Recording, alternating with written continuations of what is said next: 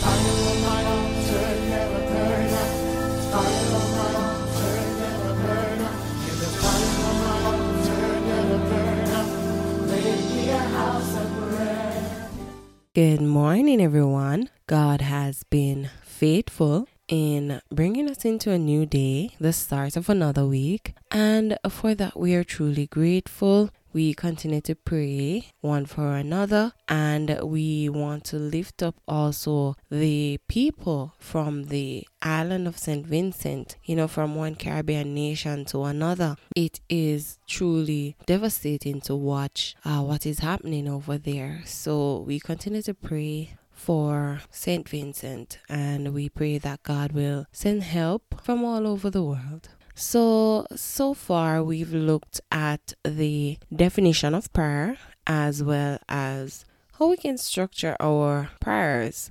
This week we want to look at our posture when attempting to pray. I know when we talk about posture, the first thing that comes to mind is the position of the body, whether we are standing or sitting. But one of the many definitions for posture is to have a particular approach or attitude towards something. So the question this morning is, how should we approach prayer? What kind of attitude should we have before God when we attempt to pray? Looking back at St. Matthew chapter 6, verses 5 to 8, Jesus said, "And when thou prayest, thou shalt not be as the hypocrites are, for they love to pray standing in the synagogues and in the corner of the streets, that they may be seen of men. Verily I say unto you, they have their reward," and their reward here is the praise of men. They pray that men will take notice of them.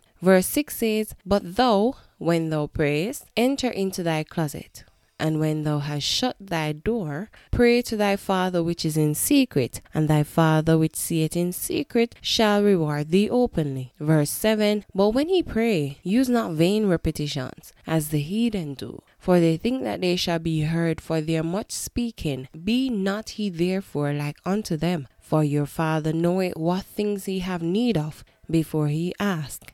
In these verses, Jesus is saying that we should not pray to be seen by men, to receive praise of men, because in truth and in fact, we are not praying to them, but to God, which is in heaven. He said that we should shut in our closets, our secret places, and that we should avoid vain, useless repetitions, because this does not guarantee that our prayers will be heard by God. What God desires is for us to pour out our hearts before Him. Psalm 62, verse 8. Which brings us to the posture of our hearts when we attempt to pray. Jeremiah 17 verse 10 says, "I, the Lord, search and examine the mind.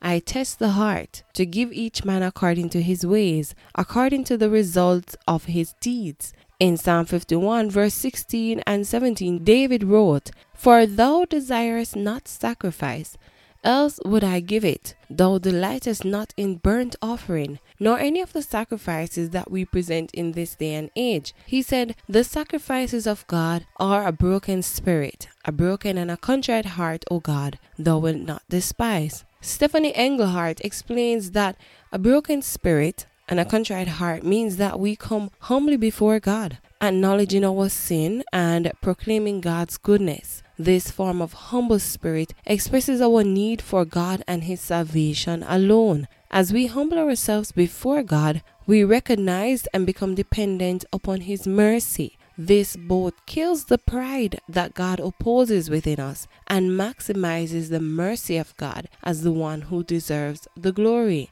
This tells us that when we come before God in prayer, we should be humble and sincere. We should be truthful and genuine in His presence. We should not try to hide anything from God.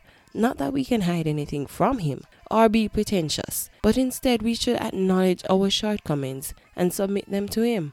Hebrews 4 verse 16 in the King James Version says, "Let us therefore come boldly unto the throne of grace, that we may obtain mercy and find grace to help in the time of need." The Amplified Bible says, "Therefore, let us with privilege approach the throne of grace, that is the throne of God's gracious favor, with confidence and without fear, so that we may receive mercy for our failures and find His amazing grace to help in the time of need.